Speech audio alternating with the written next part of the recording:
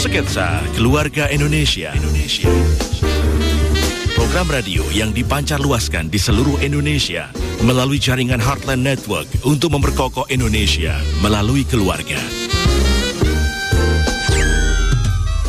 Tapi sebelumnya kami ingin menyapa seluruh pendengar yang merilai siaran di hari ini. Radio Respons 93,0 FM Padang, Radio Harmoni 97,0 FM Makassar, Radio Heartline 91,7 FM Lampung, Radio Heartline 100,6 FM Jakarta, Radio Heartline 92,2 FM Bali, Radio Heartline 94,4 FM Samarinda, Radio DKJ 103,4 FM Lubuk Linggau, Radio Shalom 90,2 FM Tobelo Halmahera, Radio CSW 89,40 FM Manado, Radio Gala 107,8 FM Banyuwangi, Radio Elisa 103,9 FM Salatiga, Radio Bonapit 90,1 FM Tarutung, Radio SGFM Blitar, Radio Suara Kasih 99,5 FM Tarakan, Radio Pemulihan Kasih 96,5 FM Bajawa Flores, Radio Rasinda Karanganyar Solo, dan Radio Shalom 107,7 FM Kediri, Jawa Timur.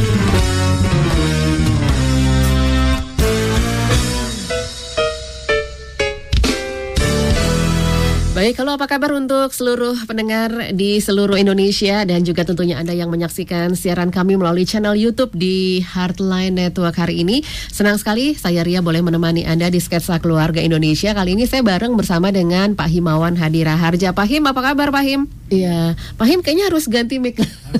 Aduh. Padahal tadi waktu dites oke loh Pak Him. Kenapa nih? Nah, iya, oke. Padahal tadi waktu dites oke. Ini kenapa jadinya? Ya. Oke. Dan hari ini kita akan membahas seputar dengan tema kita yaitu Selamat Tinggal gitu ya. Ini terkait dengan fenomena yang terjadi di sekeliling kita yaitu fenomena bunuh diri. Pak Him, apa kabar? Suaranya pasti udah kedengeran. Iya, apa kabar Bu Dia dan apa kabar juga pendengar setia Sketsa Keluarga di mana-mana semua berada. Iya, baik sekali nih Pak Him ya. Iya. Ya, nah Pak Him, ini bunuh diri menjadi fenomena yang marak belakangan ini dan ternyata melanda tidak hanya selebriti-selebriti yang udah punya duit, yang kita lihat keluarganya oke, karirnya oke, tapi juga ternyata orang kebanyakan gitu. Jadi nggak ada istilah kaya, miskin, tua, muda. Nah, gimana sebetulnya dengan fenomena bunuh diri, khususnya di kalangan remaja ya Pak Him, yang lebih banyak justru angkanya? Iya. Sebenarnya memang menarik ya Bu Ria ya, dan juga pendengar setia Sketsa Keluarga di mana-mana semua berada. Jadi memang bunuh diri ini satu kasus yang tidak hanya mungkin orang berpendapat mungkin karena tekanan ekonomi ya, orang nggak punya duit misalnya, merasa nggak punya pengharapan dan kemudian bunuh diri. Ternyata nggak juga gitu ya. Belum lama ini juga mungkin kita dikagetkan dengan pesan WhatsApp berantai yang cukup viral juga gitu ya. Bagaimana seorang pelajar SMP kalau saya tidak salah itu ya, SMP kelas 7, kelas 8 itu mengakhiri hidupnya. Bahkan yang mengejutkan itu sebelum dia melakukan tindakan itu dia sudah foto selfie lebih dulu dalam kondisi dia sudah pakai tali itu untuk bunuh diri, dan sempat dia post dulu gitu ya, dan kemudian dia ternyata dia lakukan. Dan ini dari keluarga yang sebetulnya kalau dari sisi ekonomi mengagetkan gitu, karena sebenarnya bukan keluarga yang ekonominya sulit gitu ya, dan cukup mampu. Jadi memang ini bunuh diri ini satu tindakan yang memang fenomena yang mau tua, muda, berapapun usianya. Dulu orang juga berpikir begini, mungkin karena dia sudah kena penyakit yang sudah cukup parah gitu ya. Penyakit menahun gitu ya Pak. Yang dokter sudah vonis kayaknya nggak ada harapan, terus kemudian dia loncat dari jendela rumah sakit atau gimana. Tapi ternyata anak-anak muda pun, terutama anak-anak remaja ya gitu, dengan berbagai macam penyebab atau pemicunya. Saya katakan pemicu gitu ya. Pemicunya ada yang masalah belajar online yang terlalu stressful, ada yang masalah tidak berhasil masuk ke sekolah favorit gitu ya. Kemudian ada juga yang masalah karena merasa tidak merasa diabaikan oleh orang tuanya gitu ya. Banyak faktor, dan menarik sekali memang kalau di Indonesia sendiri berdasarkan statistik gitu ya, dalam sehari setidaknya 2-3 orang tuh bunuh diri kalau di Indonesia. Menurut data di BPS itu setidaknya ada 812 kasus bunuh diri di seluruh Indonesia tahun 2015. Ya kan, dan ini angka ini kecenderungannya akan meningkat terus. Gitu. Apalagi situasi yang makin sini makin sulit ya Pak ya. Iya, betul. Dan memang menarik ya bahwa di kalangan remaja sendiri mungkin kita berpikir bahwa remaja itu kan masih punya masa depan yang cerah ya, dan mereka kayaknya happy aja, hahihi. Ternyata menarik ya. Ada sebuah lembaga Bilangan Research Center pernah melakukan satu riset tentang spiritualitas generasi muda Kristen di Indonesia tahun 2017-2018 ya, di 42 kota, dan respondennya 15 sampai 25 tahun. Salah satu temuannya menarik adalah begini, 14,2% dari responden itu mengaku pernah terpikir untuk bunuh diri. Berpikir bunuh diri. Terpikir untuk bunuh diri. Kepikiran gitu ya. Ya, dan 3,5% bahkan sudah mengaku sudah pernah mencoba untuk bunuh diri. Nah, padahal ini kan mungkin orang berpikir angkanya kecil gitu ya, selalu. Kalau di Indonesia itu berapa sih angkanya? Di bawah 20% mah itu mah nggak seberapa. Tapi kita mesti melihat bahwa satu, ini adalah anak-anak remaja. Dan yang kedua adalah ini mereka bukan yang istilahnya baru saja jadi Kristen gitu. Jadi mereka banyak di antara mereka yang sudah orang tuanya sudah, dan kemudian bahkan mereka sudah aktif ya di gerejanya, di pelayanan, bahkan di pelayanan, dan bahkan mereka juga sudah melayani juga gitu. Nah, ini kan ini seharusnya nggak boleh terjadi gitu ya, nggak boleh terjadi. Jadi harus kita lihat bahwa jangan dilihat angkanya kecil, tapi ini mana anak remaja yang masih masih cheerful, masih punya banyak impian, masih punya banyak ini, dan justru bahwa terjadi di segala kalangan dan segala lapisan, bahkan tidak peduli latar belakang agamanya. Ini menjadi sebuah fenomena yang perlu kita cermati dengan sungguh-sungguh dan perlu kita lakukan sesuatu. Kalau tidak, saya nggak kebayang generasi pemimpin kita masa depan kan seperti apa. Gitu. Oke. Tadi saya browsing juga ya Pak Him. Ternyata ada juga nih informasi terbaru dari Gunung Kidul. Pak Him mungkin udah dapat informasinya juga ya. Seorang anak SMA yang bunuh diri karena ternyata diputusin sama cowoknya. Nah, gitu kan? Ya. Ini data ini kita lihat ini triggernya dari yang terbaru loh gitu ya. Di situasi sekarang yang sebenarnya kan masalah diputusin pacar sebetulnya hal yang sepele. Emang nggak ada cowok lain lagi gitu ya, ibaratnya seperti itu. Nah, sebetulnya nih Pak Himawan, apa sih sebenarnya yang terjadi khususnya di kalangan remaja kita nih? Sebenarnya apa yang terjadi sama mereka? Memang menarik ya, Bu Ria ya, bahwa generasi remaja saat ini memang banyak studi memunculkan sebuah kenyataan bahwa generasi muda zaman sekarang ini, atau kita sebut generasi Z ya, generasi Y, generasi Z, ini ternyata adalah dari berbagai studi ini disimpulkan ada dua hal yang menarik bagi saya ya. Selain bahwa mereka suka hedon, mereka kurang mampu, kurang bijak dalam mengelola keuangan, kecenderungannya. Kemudian mereka juga sangat high tech sekali, sangat dekat dengan teknologi. Ada dua hal yang menarik. Yang pertama adalah spiritual quotient-nya, kecerdasan spiritualnya ternyata lebih rendah daripada generasi-generasi sebelumnya. Dan yang kedua adalah emotional quotient, kecerdasan mengelola emosinya itu ternyata lebih rendah dibandingkan generasi-generasi sebelumnya. Nah, apa hubungannya dua hal ini? Dua hal ini akhirnya memperkuat temuan yang lain lagi dari ciri khas anak-anak muda zaman sekarang ini, bahwa mereka tidak tough ya, mereka memang tidak tangguh, tidak tangguh dalam menghadapi tantangan, tidak tangguh untuk menghadapi kesusahan hidup, tidak tangguh untuk menghadapi proses hidup. Nah, ternyata akar atau awal mulanya dari sini nih, karena memang spiritual quotient-nya lebih rendah, dan kemudian emotional quotient-nya juga rendah. Ini yang kemudian membuat anak-anak muda zaman sekarang itu tadi ya, kayaknya hal yang sepele ya, diputus pacar misalnya gitu ya, lalu kemudian dimarahin orang tua gitu ya, langsung dibawa ke hati, dibully teman-temannya gitu ya. Nah, hal-hal yang seperti itu karena memang pada dasarnya anak generasi zaman sekarang ini memang sudah ditemukan dua hal ini yang menjadi faktor yang cukup saya mau mengatakan memudahkan, kayaknya nggak enak juga ya, memudahkan mereka atau menyebabkan mereka begitu cepatnya mengambil keputusan untuk mengakhiri hidupnya ketika ada masalah. Jadi sebetulnya sudah cukup banyak juga analisis yang mungkin juga sudah dianalisa oleh Family First Indonesia juga gitu ya, Pak ya, terkait dengan mungkin konseling gitu, problem yang dihadapi oleh remaja-remaja kita, oleh keluarga gitu. Jadi kalau ditanya sebetulnya penyebab bunuh dirinya itu apa? Itu tadi ya, Pak. Banyak faktor. Satu, memang pada dasarnya generasi muda, kalau kita bicara generasi muda ya, memang mereka sudah punya potensi untuk mudah mengarah ke perilaku bunuh diri itu karena faktor itu. Mencontoh gitu maksudnya? Karena memang pada dasarnya mereka memang tidak tough. Emotional quotient-nya lebih rendah, dan spiritual quotient-nya. Jadi anak muda zaman sekarang itu memang ketika diajak bicara soal yang sifatnya spiritual, itu memang nggak tertarik ya, Pak? Kurang tertarik gitu ya. Dan ini justru malah bahayanya apa? Bahayanya mereka jadi mudah sekali untuk mengalami radikalisme. Mereka mudah sekali untuk disesatkan atau diputarbalikkan. Cuci otak dengan pengajaran-pengajaran yang nggak benar gitu ya. Tapi ada penyebab-penyebab yang lain. Yang pertama adalah depresi. Depresi tetap menjadi penyebab nomor 1. Itu tekanan kan ya, Pak? Atau stres? Depresi ini lebih karena dipicu dari serangkaian pengalaman yang membuat mereka stressful tapi tidak tertangani dengan baik. Oke, tidak tertangani dengan baik. Sebetulnya ya, Pak. Nah, satu itu, tapi juga bisa jadi depresi ini menurut beberapa ahli yang kami temukan juga, kami pelajari juga, ini juga faktor keturunan.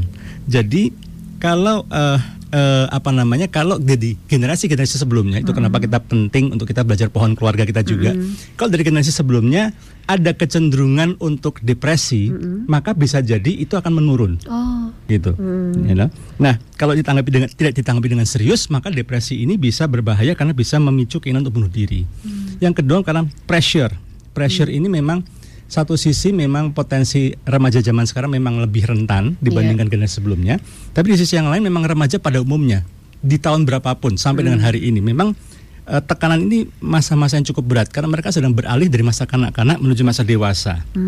Anak-anak yang bebas, santai, kemudian mulai mengarah kepada masa dewasa yang mulai harus berhadapan dengan tanggung jawab, tuntutan, mulai gitu harus serius, serius. Nah, mereka nggak bisa, kadang-kadang mereka nggak bisa handle ini dengan baik. Jadi nggak siap gitu ketika ada peralihan dari remaja ke dewasa atau anak ke remaja tuh tidak dipersiapkan gitu ya, Pak? Tidak dipersiapkan, itu kata yang lebih tepat sebetulnya. Kemudian yang ketiga masalah faktor lingkungan. Ya, lingkungan ini bicara soal lingkungan sekolah, lingkungan rumah, maupun juga dunia digital atau media sosial, gitu ya. Nah, ketidakmampuan untuk menerima perbedaan pola hidup membuat mereka tuh bisa ngiri misalnya. Aduh, kenapa kok dia bisa? Aduh, dia cool banget ya, itu satu kelompok kok keren banget itu, kayaknya seluruh sekolah tuh respect sama itu kelompok. Pengen masuk ke situ nggak bisa, misalnya dia malah dibully oleh kelompok ini. Nah, ini juga hal-hal yang apalagi anak remaja ini kan mereka suka sekali untuk mengidentifikasikan diri mereka dengan yang lain gitu ya. Selalu membandingkan gitu ya, Pak ya. Selalu membandingkan, selalu pengen lebih ini, nonton drakor, yang favorit itu kulitnya putih-putih misalnya, hidungnya mancung-mancung ya.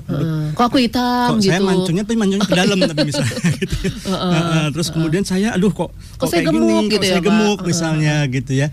Apalagi mungkin sering dibully. Nah, ini kalau dia sering dibully dan sekali lagi tidak ada penanganan, tidak ada tindakan untuk mengintervensi, ini bisa membuat mereka menjadi depresi dan kemudian mengarah kepada bunuh diri. Yang keempat adalah orang tua. Nah, ini justru yang faktor yang justru malah penting gitu ya. Tanpa sadar orang tua, kami dalam berbagai kesempatan sering mengatakan bahwa pada dasarnya orang tua tuh pasti pengen jadi orang tua yang baik, cuman nggak tahu caranya. Nah, salah satu kesalahan yang sering dilakukan oleh orang tua adalah membanding-bandingkan anak. Niat saya mau ngasih motivasi, ngasih motivasi. Tapi malah menjatuhkan. Karena nggak tahu caranya, dibanding-bandingkan. Kamu kayak itu loh sepupumu, kamu kayak si ini, kamu kayak si ini, dibanding-bandingkan terus, di-compare terus, gitu ya. Ini kurang baik. Demikian juga menuntut anak terlalu berlebihan. Misalnya kekeliruan orang tua adalah mana anak yang dianggap pelajarannya kurang baik, dijelaskan di situ. Dipus di situ ya, Pak? Di situ. Jadi kalau misalnya 10 pelajaran 8 kurang baik, 8-8-nya dilesin misalnya. Sampai ini ekstrem ya, tapi kurang lebih seperti itulah. Padahal harusnya tuh justru kita fokus pada apa yang memang kekuatan anak itu yang kita reinforce. Contohnya nih si anak ternyata pelajaran sejarahnya bagus nih. Bagus, hafalannya dia bagus. Berarti di situ gitu sebetulnya nih minat dia ya, Pak. Yang matematika udahlah nggak usah terlalu di push harus 8 juga seperti sejarah atau gimana. Ya, yang penting melewati batas minimal lah gitu ya. Itu udah oke ya kan. Dia bisa mengikuti aja udah bagus gitu ya. Dibuat relax gitu loh. Jadi jangan diberi pressure terlalu berlebih, apalagi sekarang ini saya masih mendengar di masa-masa pembelajaran jarak jauh ini orang tua masih memperlakukan kepada anak ini seolah-olah seperti pembelajaran secara kelas offline. Jadi habis pelajaran udah capek nih anak ya. Zoom itu kan melelahkan loh. Malah lebih lelah sebetulnya. Karena kalau gitu kan, ketemu langsung dia bisa sambil colek-colek temennya gitu kan. Ini kan nggak bisa. Iya, nggak gitu bisa, benar-benar. Nah, terus udah lelah begitu lagi leleh sebentar, istirahat sebentar. Ayo belajar lagi gitu. Dipus lagi, suruh belajar lagi. Nah, kemudian apalagi faktor dari orang tua yang menyebabkan anak bisa memicu untuk melakukan depresi dan bunuh diri. Ya, bercerai. Perceraian orang tua, karena orang tua nggak harmonis dan mengambil keputusan untuk berpisah tanpa mempertimbangkan kebijakan kesejahteraan daripada orang tua. Nah ini juga pengaruh sekali ya. Lalu kemudian masalah gambar diri ya, berkaitan dengan gambar diri. Anak yang dari kecil mungkin sering orang tuanya mungkin kamu ini dong dasar memang kamu nggak bisa apa-apa gitu ya. Baik dari sisi orang tua maupun teman-teman, sehingga dia punya gambar diri yang rendah ya, gambar diri yang nggak sehat. Nah ini juga bisa memicu keinginan untuk ke sana. Lalu kemudian dunia digital, Bu Ria dan juga pendengar saya sketsa keluarga, menarik sekali bahwa hari-hari ini begitu banyak sekali musik-musik, begitu banyak sekali online games, begitu banyak sekali kartun-kartun yang justru seolah-olah ingin mengesankan bahwa bunuh diri itu bukan sesuatu yang mengerikan. Bunuh diri itu sesuatu yang menarik bahkan. Bahkan ada sebuah game di mana kita membantu malaikat maut. Iya, benar. Iya kan? Malaikat maut untuk mengumpulkan nyawa orang. Jadi kita harus bunuhin gitu. Dan malah di-reinforce kan untuk itu kan. Dan kita ditantang untuk bisa dapat nyawa baru gitu. Iya, gitu. Nah, kemudian kartun-kartun manga, kartun-kartun tertentu yang mengarahkan bahwa bunuh diri itu indah, bunuh diri itu sesuatu yang menyenangkan, ya kan? Kalau memang kamu udah gak ada yang perhatiin kamu, gak ada yang suka sama kamu, ya udah buat apa gitu kan, just end your life gitu. Jadi buat kayak nggak berharga gitu ya. Buat apa kamu hidup di dunia ini gitu ya. Nah ini kan hal-hal yang keliru ya, ketika kita tidak mengarahkan anak tentang prinsip yang benar. Ketika anak terlalu lama bergaul dengan gadget, dengan sosial media tanpa kita kontrol, tanpa kita tanamkan nilai-nilai yang tepat, akhirnya mereka mengkonsumsi semuanya dan mereka berpikir benar ya, karena ya memang bunuh diri itu sesuatu yang damai, yang peaceful, tenang dan sesuatu yang fun gitu. Apalagi kalau itu terus masuk ke otak mereka ya, Pak ya. Itu masuk terus kalau ketika message itu disampaikan terus. Betul. Gitu. Apalagi kan biasanya kan ketika remaja ini bermain game biasanya kan waktunya tuh panjang. Ya. Jadi otomatis itu jadi kayak dikasih makan terus otak itu gitu ya. Yang awalnya dia bisa melihat ini nggak benar nih. Cuma karena sering-sering masuk akhirnya itu jadi sesuatu yang nggak apa-apa gitu ya. Ketika dia banyak baca berita tentang sesuatu yang depresif ya, yang sifatnya memang membuat kita jadi sedih, gloomy, gundah, dan makanya nggak ada harapan tuh gitu. Makanya nggak ada harapan lagi tuh. Ya udah kalau nggak ada harapan lagi buat apa hidup kalau gitu ya.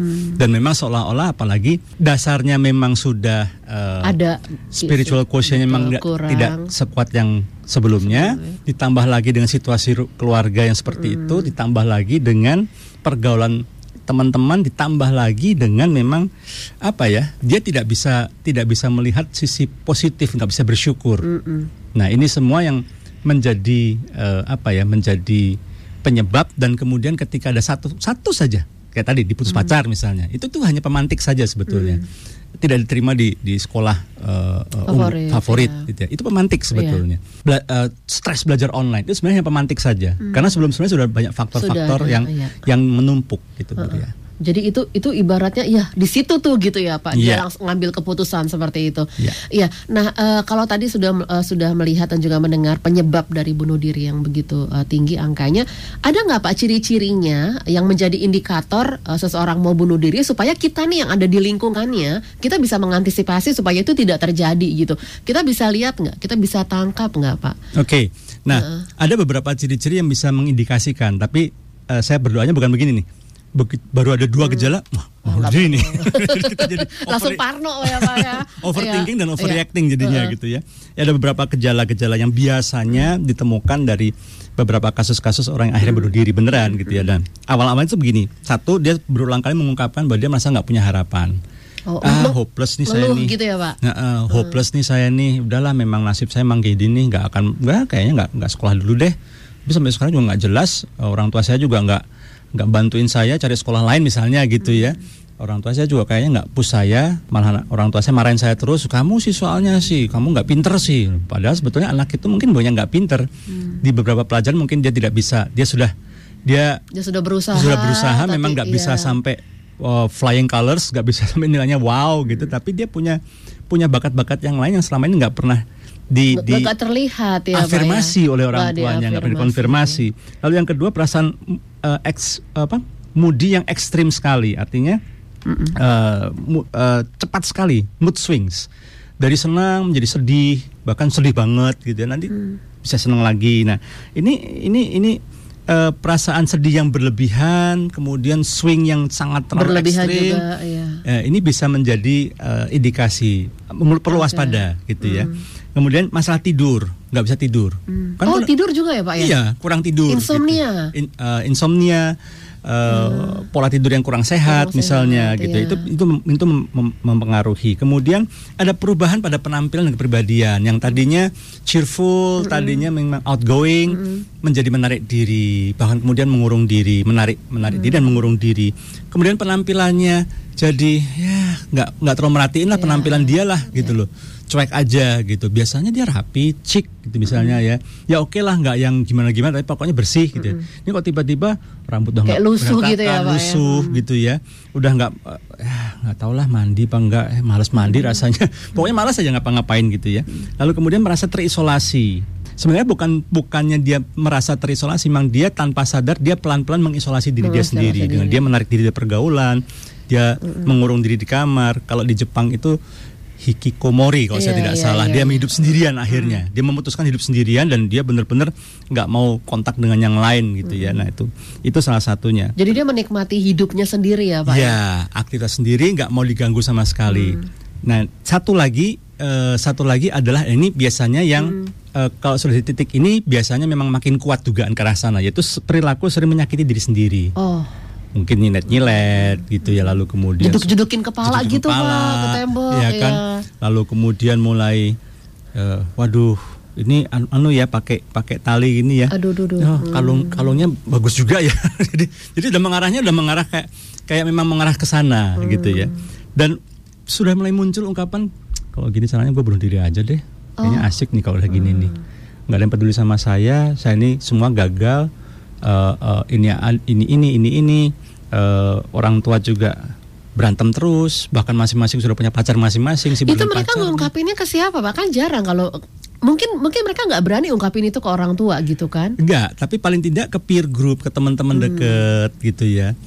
Ada beberapa kasus bahkan mereka sudah unggah ke Instastory-nya mereka, dan mereka bukan merekanya, tapi mereka kutip misalnya dari pernyataan dari orang-orang yang menganggap wah hidup tuh udah gak ada artinya, mati lebih gampang. Atau mungkin dengan kata-kata bersayap juga bersayap.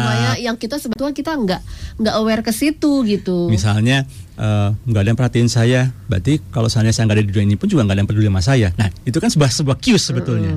Kalau saya udah nggak ada di sini pun juga nggak ada yang peduli sama saya. Justru kita bersyukur ketika kita bisa nangkep itu sebetulnya ya. Ada sesuatu nih berarti. Harusnya. Ya. Nah biasanya kalau udah ada tindakan seperti ini memang dari kita harus ada langkah-langkah untuk kita melakukan pendekatan, Bu Ria. Betul. Jadi sebenarnya sih kalau hubungan orang tua dan juga anak dekat sebetulnya ada perubahan sedikit aja juga kita peka ya Pak ya. Harusnya. Itu saya setuju dengan Bu Ria tadi katakan. Kata kuncinya adalah bahwa ada relasi yang dekat. Entah itu dengan orang tua, entah itu dengan mungkin siblingsnya, dengan saudaranya, entah itu mungkin dengan teman-temannya. Jadi kalau orang dekat itu ketika sahabatnya atau anaknya itu menunjukkan indikasi tadi ya. Tadi ada beberapa indikasi, mungkin paling enggak lebih dari 50%. Itu kita harus titiknya. Iya, saya udah pernah dengar. Saya lihat ini, dia udah belakang udah sering ngeluh susah tidur misalnya. Pokoknya nggak tahu lah, bingung gue masa depan gue kayak gimana. Itu tik lagi gitu ya. Kok gejala-gejalanya mengarah ke sana nih. Dari 7 gejala, 8 gejala, kok 50% lebih nih. Oke nih, ini bener nih gitu. Nah, itu sebuah indikasi sebetulnya. Kalau relasinya dekat pasti kita akan mudah mengidentifikasi dan kemudian kita pasti akan bereaksi, kita akan berespon. Tanya apa kabar, ngajak ngobrol, nanya kabarnya gitu ya.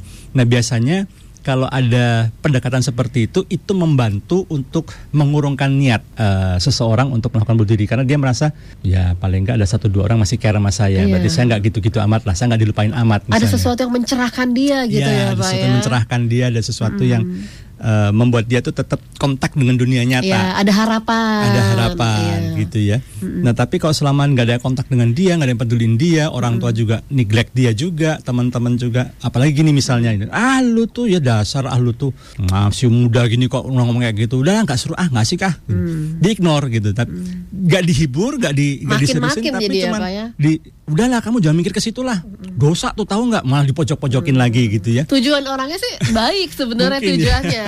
Dia ngomong begitu ya. Tapi karena dia merasa aduh kok saya di shutdown ya.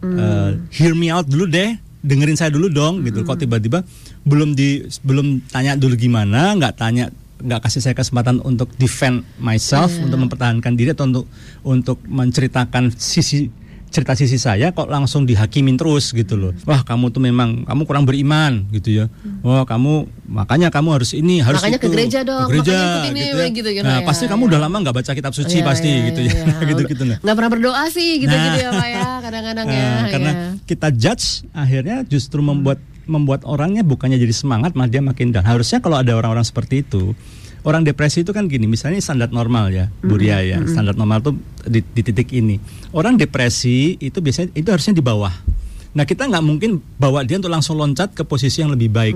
Kita harus bawa dia ke normal dulu. Pelan-pelan. Nah, membawa proses ke titik normal ini dulu. Ini sebuah itu juga proses juga sebuah ya, proses Pak, gitu ya. Nah, sebelum sampai kita mengajak dia untuk meningkatkan lagi, improve lagi untuk ke titik yang membuat dia lebih baik gitu. Iya.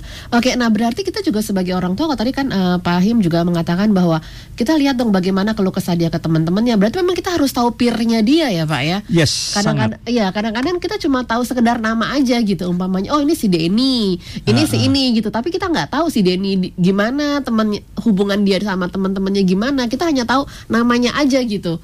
Ini sebenarnya bagaimana hubungan kita sama temannya anak-anak kita harus seperti apa, Pak? Iya, satu hal yang saya sharingkan dari kebiasaan saya dan istri saya gitu ya, bahwa kami selalu membuka pintu rumah kami kalau misalnya anak kami ini mengundang teman-temannya, baik itu belajar kelompok maupun itu sekedar butuh hahihi, main game bareng misalnya kalau weekend gitu. Kami welcome banget gitu ya. Memang ya kami sebagai orang tua bayar harga, artinya pas jam makan siang ya either kita beliin lewat GoFood, GrabFood atau kita masak sendiri istri saya gitu ya, nggak apa-apa. Tapi dari situ kita bisa tahu, oh ini teman-temannya kayak ini, oh ini dari sekian banyak temen ini paling deket nih, karena berapa kali teman-temannya selalu ini terus yang kesini misalnya gitu ya.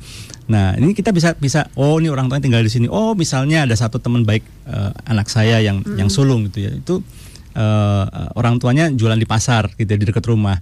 Ya udah, oh kita tahu orang tuanya, oh seperti itu. Kadang kita ngobrol juga gitu. Jadi kita perlu tahu ya dengan siapa anak kita bergaul. Iya. Walaupun kita nggak terlalu deep banget gitu ya, Pak ya, tapi sebetulnya. paling tidak dari berapa kali mereka hang out gitu ya, mereka ke rumah, kadang mereka barbecue di rumah. Kita bisa tahu, kita bisa lihat, oh ya bersyukurlah anak-anak kita itu bergaulnya sama teman-teman yang baik-baik.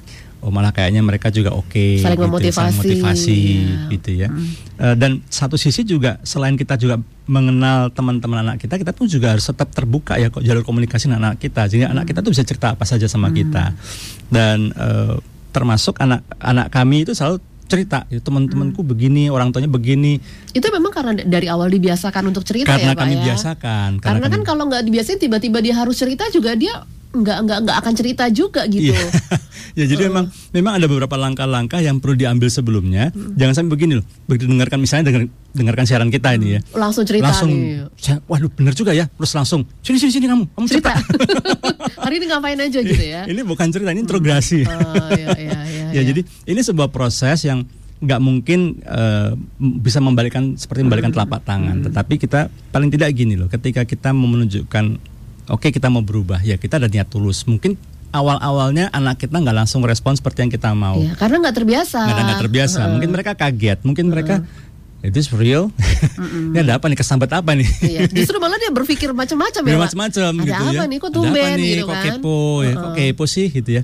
Tapi sebetulnya meskipun mereka gitu ya, dalam hati mereka sebetulnya mereka seneng ada perubahan, cuma tinggal kita lihat aja ini perubahannya sementara atau permanen. Nah ketika orang tua secara konsisten terus berusaha mendekati mereka, nanti mereka bisa oh ya berarti memang konsisten ini perubahannya juga. memang konsisten, dan di situ ya mereka baru bisa membuka diri gitu ya. Oke. Tadi Pak Him juga mengatakan begitu rapuhnya generasi sekarang ini, padahal sebetulnya Pak Him kalau saya perhatikan mereka itu lahir dari orang-orang tua yang sebelumnya tough loh.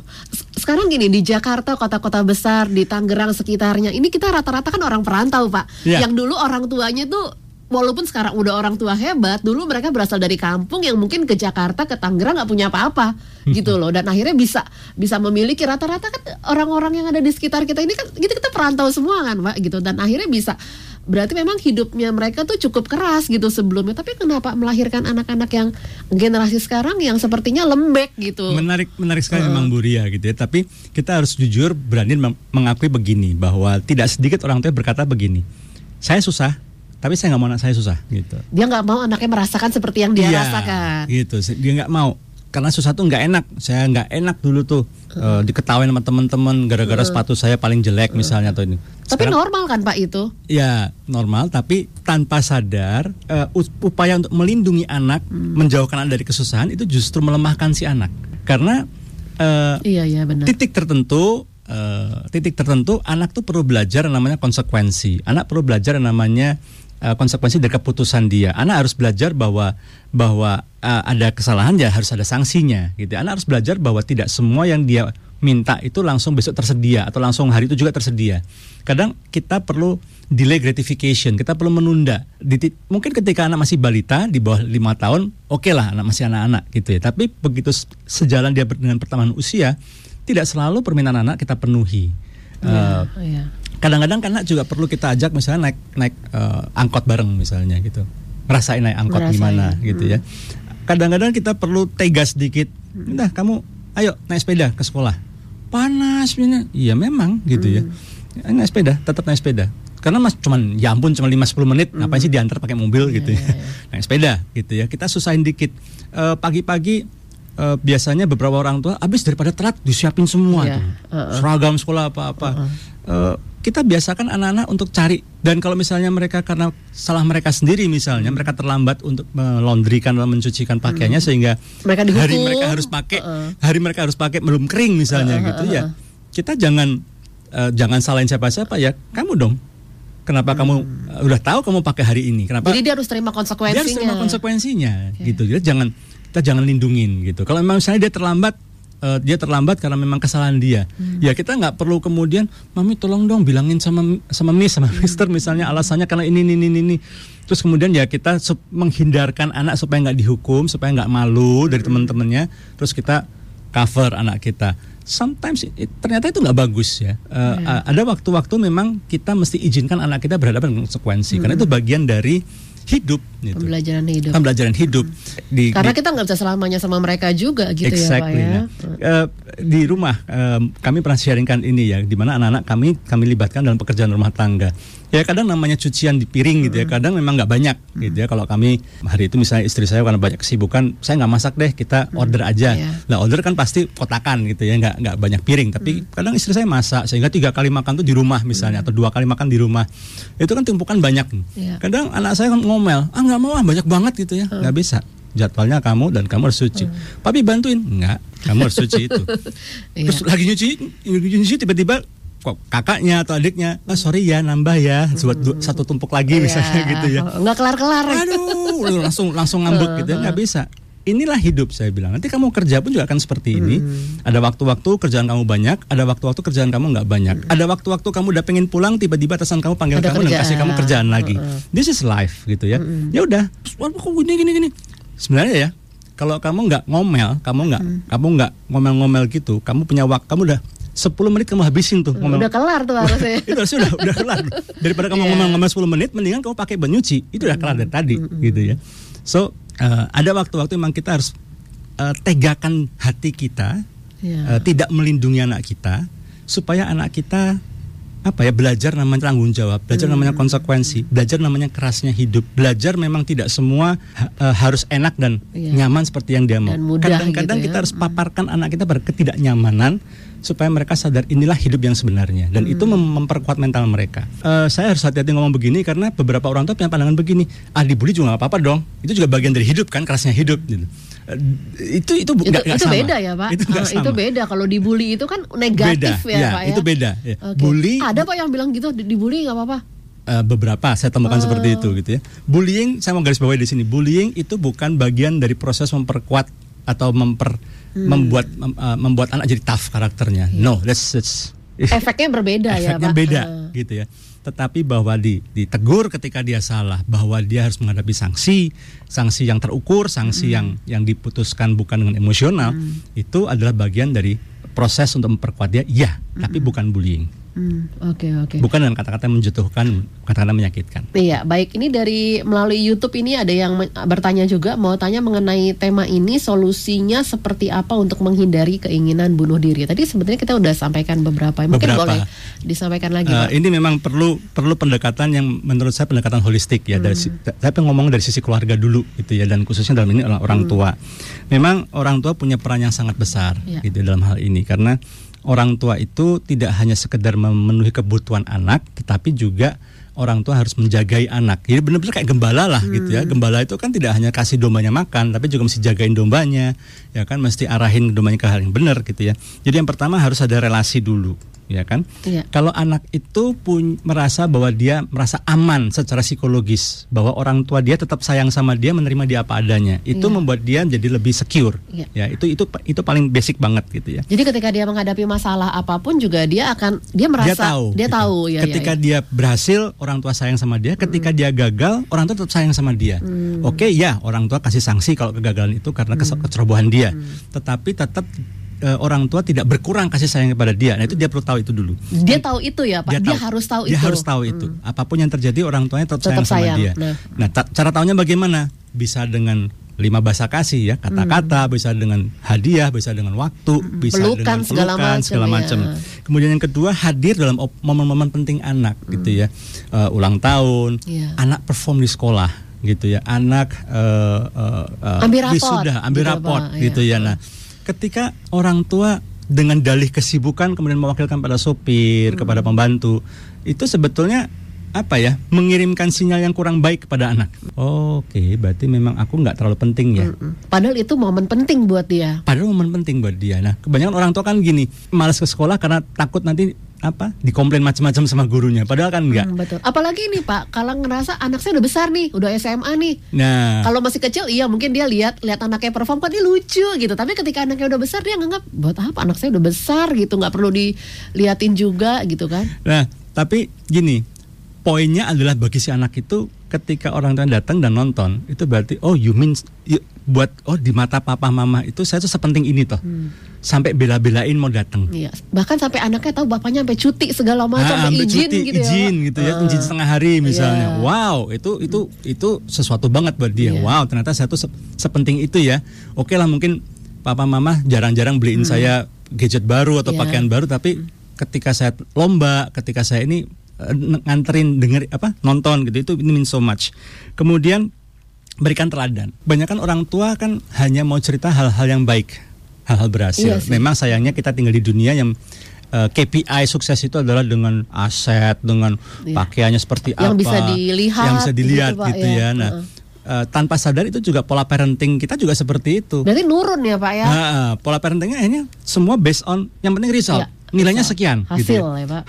Hasil, ranking berapa, gitu ya, nilainya berapa, rata-rata kelas berapa, nilaimu berapa, lebih ke situ terus, gitu. Padahal kita perlu juga belajar bahwa anak itu perlu kita apresiasi ketika mereka meskipun hasilnya belum seperti yang diharapkan, tetapi dia sudah berjuang, gitu. Karena kalau kita ke hasil saja, anak akan tertutup ya Pak. Anak akan tertutup dan anak akan menjadi menghindar malah. Satu itu, dan yang kedua juga lama-kelamaan akan yang menghalalkan segala cara, yang penting gue dapat result yang bagus. Karena itu nurun tadi kan ya Pak ya. Kadang-kadang jangan takut juga untuk orang tua cerita kegagalan kepada anak. Ya that's life gitu ya. Ketika anak saya nilainya kurang baik, saya juga cerita, ya papi juga pernah nilainya kurang baik juga gitu ya. Pernah flow juga, pernah flop juga. Dan papi belajar di situ gitu. Oh iya, iya.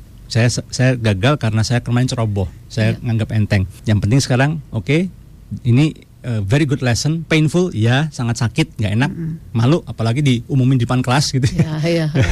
Ini tumben nih Himawan nih, cuma segini. Kalau zaman dulu dijemur ya Pak di lapangan. Tapi dulu kita nganggap itu biasa loh Pak. Kalau sekarang jadi sesuatu yang gimana? Kalau dulu kayaknya biasa aja, disuruh lari keliling 7 kali juga biasa. Gitu. Jadi, kenapa sekarang jadi luar biasa ya Pak? Ya karena generasinya berbeda ya, diperlakukan, dibesarkan dengan cara yang berbeda juga. Betul. Nah, ajarkan anak tuh tidak, sebaliknya anak juga diajarkan jangan terlalu sombong. Dan orang tua juga, sesayang-sayangnya orang tua kepada anak, mungkin ada titik-titik tertentu orang tua tidak terlalu ikut campur ya, tidak selalu mengintervensi, tidak selalu menolong apa yang permasalahan dihadapi oleh anak. Ada waktu-waktu di mana memang orang tua hanya kasih arahan dan kemudian ya udah, menurut kamu begini ya, kalau menurut kamu begini, ini konsekuensi akan begini loh ya. Kalau menurut papi mami sih gini sih. Nah, kalau kita tahu bahwa kalaupun misalnya dia salah ngambil keputusan, konsekuensinya fatal, di situ kita harus lebih keras. Baru gitu ya. kita lebih keras kita intervensi. Tapi kalau seandainya di kasus-kasus tertentu memang misalnya udah diingetin nih kalau terlambat masuk sekolah, ini kan 2021 kan mau tatap muka katanya gitu lagi ya. gitu ya. Kalau kamu telat, kamu nggak masuk kelas gitu ya, kamu rugi 1 jam pelajaran. Udah kita omongin seperti itu, tetap anaknya susah bangun pagi. Ya sudah, kita izinkan sekali-sekali anak itu berhadapan, dia harus nggak ikut pelajaran satu jam pelajaran. Biar dia merasakan dampaknya nggak ya kan. Nah itu seperti itu. Lalu kemudian dari sisi orang tua apalagi ya, perbaiki relasi dengan suami istri. Artinya beberapa kasus bunuh diri itu ketika dijabarkan kronologisnya gitu ya, kami selalu temukan bahwa ketidakharmonisan dalam pernikahan orang tuanya itu menjadi salah satu benang merah yang sama yang kami temukan di banyak kasus bunuh diri di kalangan remaja. Orang tua yang nggak harmonis, orang tua pisah misalnya, kemudian karena orang tua pisah, karena masalah ekonomi, akhirnya anak dititipkan di neneknya misalnya. Terus mamanya nggak pernah nyuratin, nggak pernah tanya apa, nggak ada kabarin, seolah-olah kayak dibuang, anaknya merasa dibuang gitu.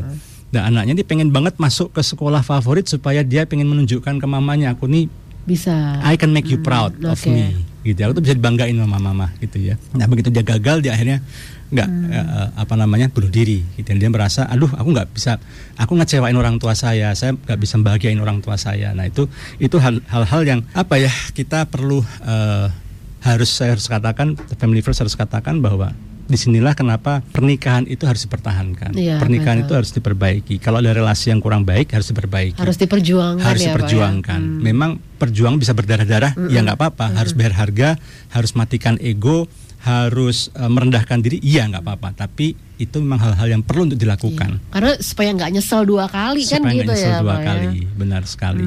Dan pesan buat sisi orang tua juga jangan tuntut anak terlalu berlebihan ya. Artinya, ekspektasinya orang tua terlalu tinggi ya Pak? Jangan terlalu tinggi gitu. Jadi karena kan banyak orang tua nggak sadar tuh begini, pressure untuk anak berprestasi sebetulnya bukan demi si anak tapi demi si orang tua. Gitu.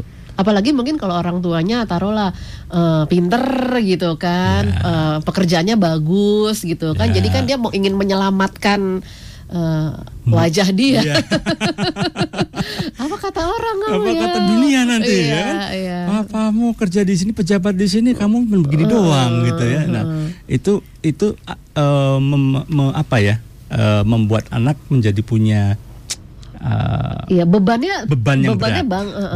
berat. Iya sih. Itu dari sisi orang tua, dari sisi teman gitu ya. Coba jadi teman yang lebih care gitu ya. Nah kadang kalau anak saya dia kan cukup aktif dengan teman-temannya gitu ya. Jadi dia lihat di Instastory temannya ada yang aneh, posenya mulai aneh, terus mulai posting yang dunia ini nggak adil gini. Dia care gitu ya. Dia langsung kontak gitu, ada apa? Dan dia cerita sama kami gitu ya. Dia cerita sama kami, si ini temanku nih gini. Memang orang tuanya gini sih. Dia tahu orang tuanya udah cerai, tapi orang tuanya nggak bohongin dia, nggak pernah bilang bahwa sudah cerai, tapi dia tahu bahwa orang tuanya sudah cerai. Nah itu dia tuh sedih banget gitu ya. Terus kamu apain? Dia posting yang aneh-aneh. Dia crop satu screenshot dari kartun yang dia baca gitu ya, tentang indahnya bunuh diri misalnya gitu. Wah terus kamu apain? Aku ajak ngomong, aku ajak ini. Ya aku nggak tahu mesti ngomong apa sih, tapi aku ajak ngomong dia aja. Yang penting dia curhat sama aku. Ya udah. Kadang-kadang hal seperti itu ya. Itu membantu ya. Kita mungkin nggak banyak ngomong, kita nggak banyak mengarahkan, tapi paling tidak kita membantu orang tersebut membuang sampahnya dia. Gitu. Ke kita. Jadi jaga mereka tetap aman, dengarkan keluh kesahnya. Kalau memang itu dalam kemampuan, mungkin memang ada relasi dengan orang tua yang kurang baik misalnya ya dari si temannya ini ya. Coba dekatkan, coba dekatkan untuk bisa mendamaikan misalnya. Aku temenan sama si ini, itu teman baikku padahal loh, kok gini, kok ternyata kok jadi gini ya sekarang ya. Memang kalau memang itu pengaruh sekali dan memang bisa ya, dan memang bisa. Coba untuk dikembalikan lagi, didekatkan kembali relasinya, diperbaiki relasinya. Berarti kita perlu agak-agak kepo juga gitu ya Pak, dengan persoalan-persoalan yang terjadi, bukan cuma persoalan kita tapi juga persoalan yang dihadapi kepo teman-temannya. Yang positif. Iya, teman-teman anak-anak kita gitu. Yeah. Kadang-kadang kan kita suka dapat surat dari sekolah umpamanya sumbangan orang tua nih karena mamanya ini kenapa-napa atau temennya kenapa. Nah, kadang-kadang kita kasih sumbangannya udah kasih. Nah, kita nggak tahu sebetulnya apa yang terjadi gitu, kasih duit aja. Kita perlu agak kepo juga, emang kenapa kok ini? Kalau gitu ya? memang dekat, kalau kita tahu ada baiknya kita bantu. Tapi kalau ya kadang-kadang gini loh, memang beda tipis ya antara memang kepo pengen bantu sama kepo sekedar kepo, memang beda tipis kadang-kadang. Nah, tetapi kalau memang gini, kalau memang itu berkaitan dengan teman dekat kita punya relasi yang cukup baik, memang kita harus belajar untuk sedikit lebih peduli. Dan apa yang bisa kita bantu, kita bisa bantu. Lalu kemudian di sisi yang lain juga menarik adalah kenapa tadi saya katakan ini perlu peran yang cukup holistik ya. Dari sisi orang tua ada, dari teman tadi dari teman sudah, kemudian dari sisi sekolah atau dari sisi organisasi, gereja lah misalnya gitu ya. Nah, perannya apa? Perannya yang pertama adalah siapkan komunitas. Anak-anak ini anak-anak muda zaman sekarang ini nggak bisa cuma dikasih program-program seminar, program program KKR misalnya atau apa.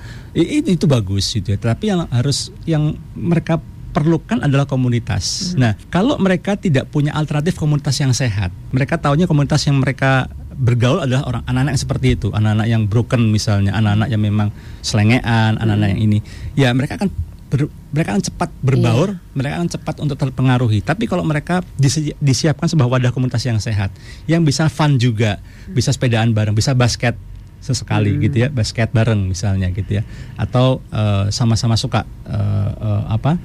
nonton bareng tapi nonton yang oke gitu misalnya gitu ya, atau suka ngafe misalnya. Belakangan sayangnya semua terbatas ya.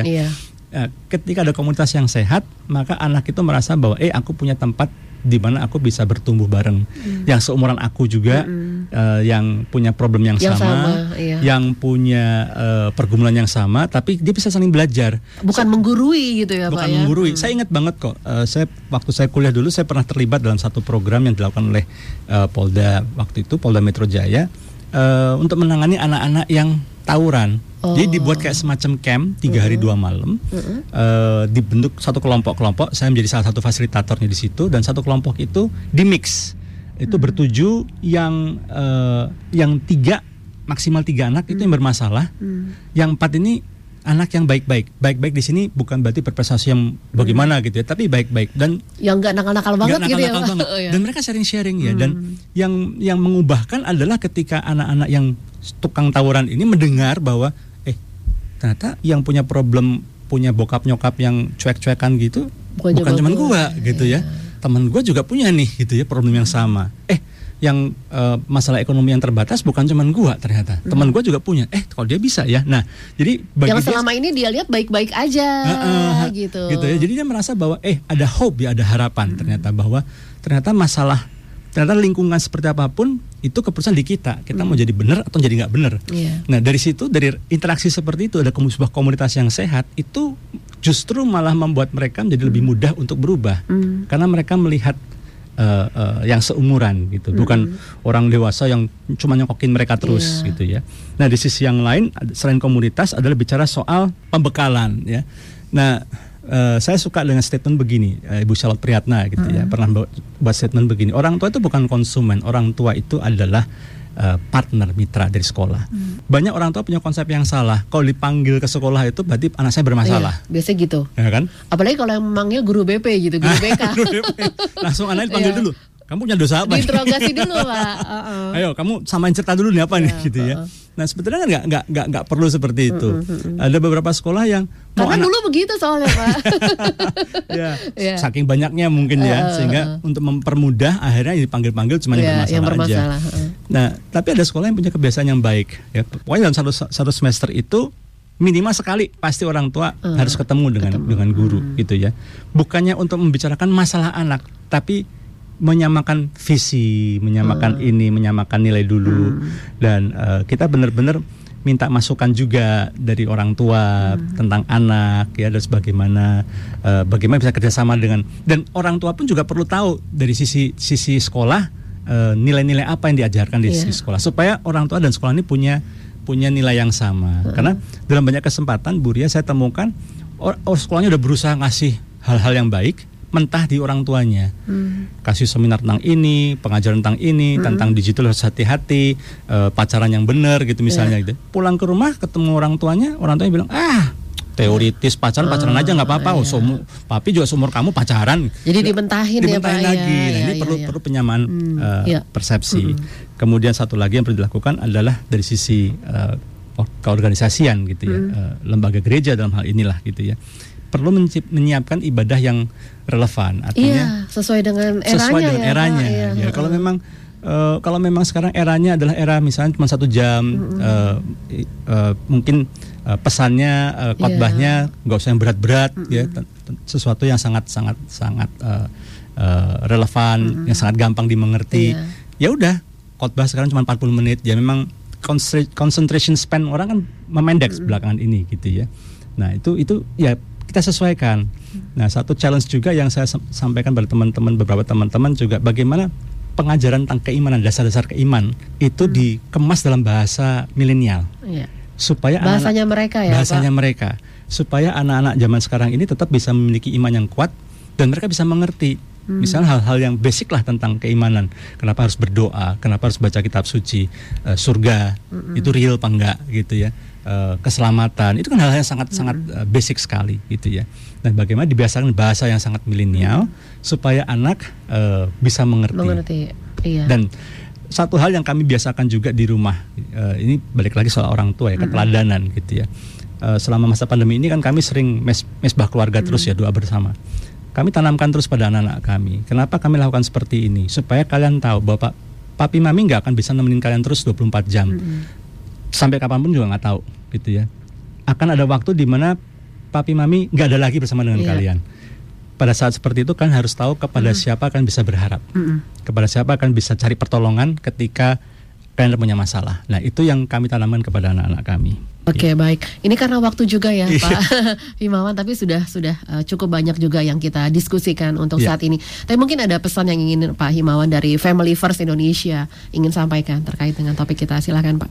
Ya, fenomena bunuh diri ini hanyalah sebuah puncak gunung es ya yang kelihatan, di mana di bawahnya masih banyak sekali masalah-masalah baik di kalangan anak remaja maupun dalam keluarga. Nah di sini memang perlu sinergi kerjasama ya, artinya dari sisi orang tua juga perlu kesadaran, mereka juga perlu memperbaiki kualitas pernikahan mereka juga perlu memperbaiki relasi dengan anak ya, mengajarkan anak-anak tidak hanya menyiapkan warisan harta benda, tapi juga warisan iman, warisan karakter, yang ini justru malah priceless ya yang diperlukan.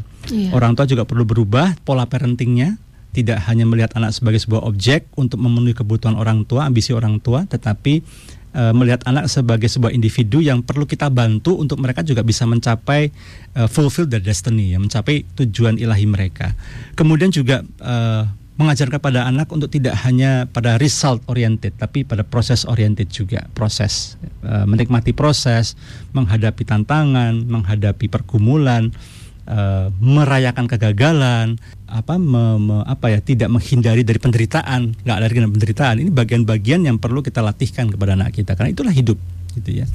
Tapi di sisi yang lain juga dari sisi sekolah, apalagi selama pembelajaran online ini, memang tidak banyak sekolah yang dengan cepat, dengan sigap bisa menyesuaikan diri. Ya, sekolah juga perlu belajar untuk tidak terlalu membebani anak dengan begitu banyak tugas-tugas yang tidak masuk akal, hanya demi untuk mengejar kurikulum.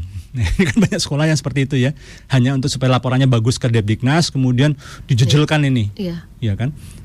Toh sekarang dari sisi kebijakan sudah sangat dilonggarkan ya, tidak perlu mengikuti secara baku kurikulum yang ada. Ada gitu otonomi sekolah kan? Ada otonomi sekolah sekarang gitu ya, di-adjust gitu ya.